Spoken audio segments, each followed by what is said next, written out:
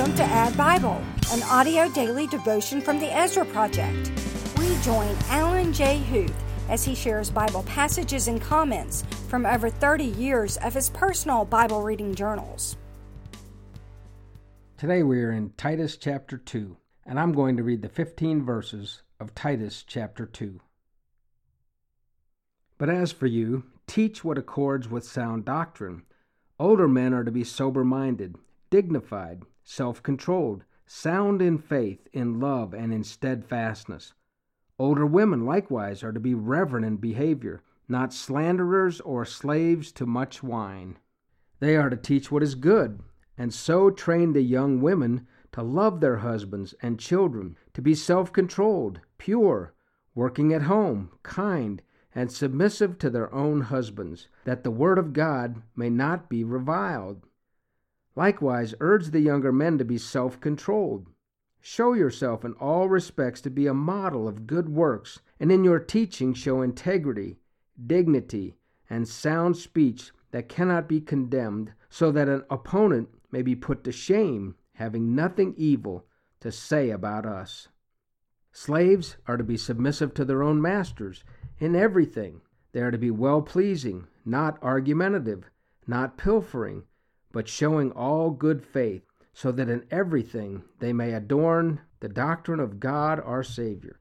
For the grace of God has appeared, bringing salvation for all people, training us to renounce ungodliness and worldly passions, and to live self-controlled, upright, and godly lives in the present age, waiting for our blessed hope, the appearing of the glory of our great God and Savior Jesus Christ, who gave himself for us to redeem us from all lawlessness, and to purify for himself a people for his own possession, who are zealous for good works.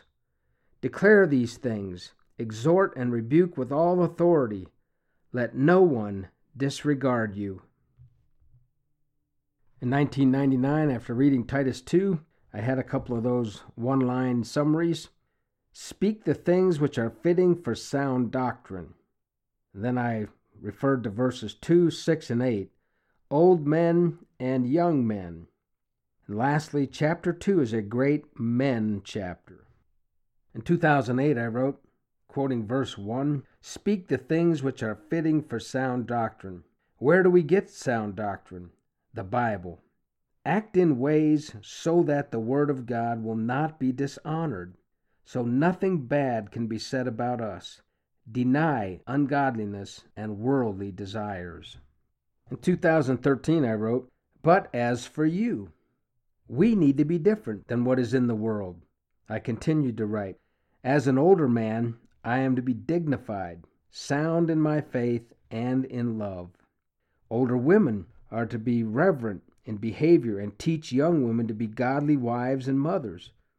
We should all be models of good works with integrity and sound speech. We represent Jesus.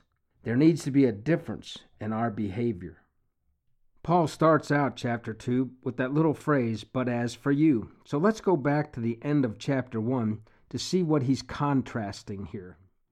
In chapter 1, verse 10, Paul was saying, for there are many who are insubordinate, empty talkers, and deceivers, especially those of the circumcision party.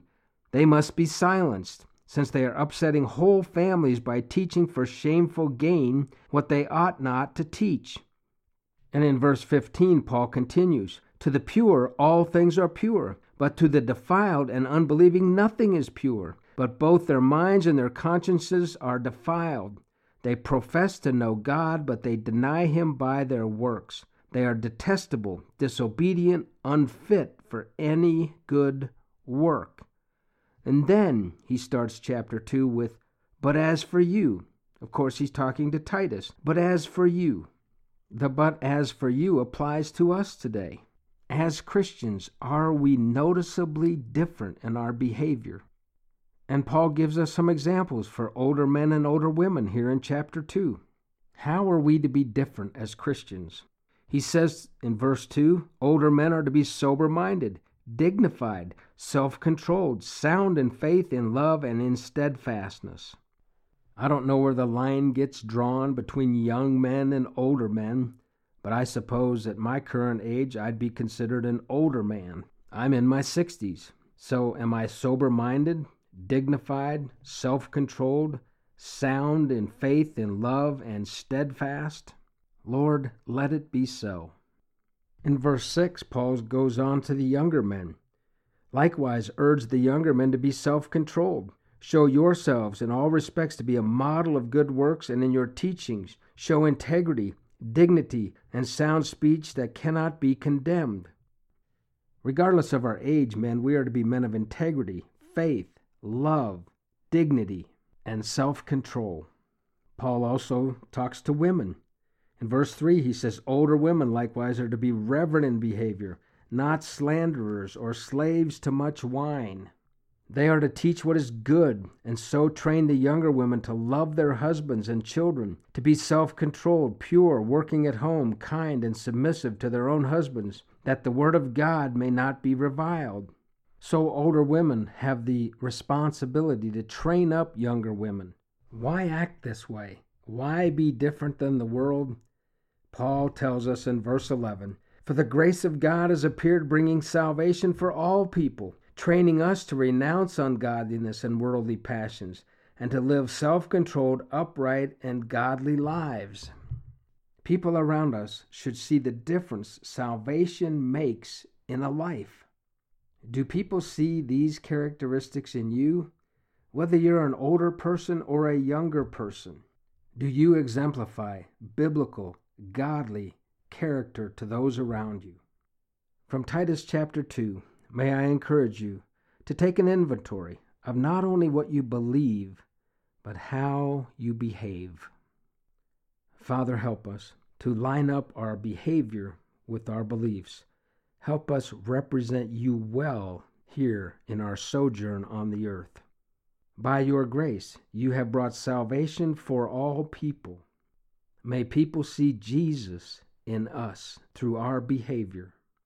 And if we're failing, where we're failing, Lord, help us renounce ungodliness and worldly passions and live a self-controlled Christian life in you. Holy Spirit, help us live godly lives while we wait for our blessed hope, the appearing of the glory of our great God and Savior, Jesus Christ, in whose name we pray. Amen. Thanks for listening to Add Bible, brought to you by the Ezra Project. The Ezra Project was founded in 2002 to connect God's people to God's Word. I have a passion for the Word of God, and I have a heartfelt desire to see Christians live lives according to biblical principles. For the first 14 years of the Ezra Project, we spoke in churches, encouraging folks to come back to the habit of daily Bible reading. We still do that, and if you'd like to invite us to your church, we are more than happy to come. But then in 2016, God reshaped our ministry outreach with these podcasts, going directly to the Christian community. We hope you will share Add Bible with your circle of friends and family. And we hope that if you are being blessed, that you would visit our website, EzraProject.net, and see how you can financially partner with the Ezra Project. I believe connecting God's people to God's Word is one of the greatest needs in our churches today. I hope you agree and that you will prayerfully consider becoming a financial partner with the Ezra Project. Visit EzraProject.net. Thank you.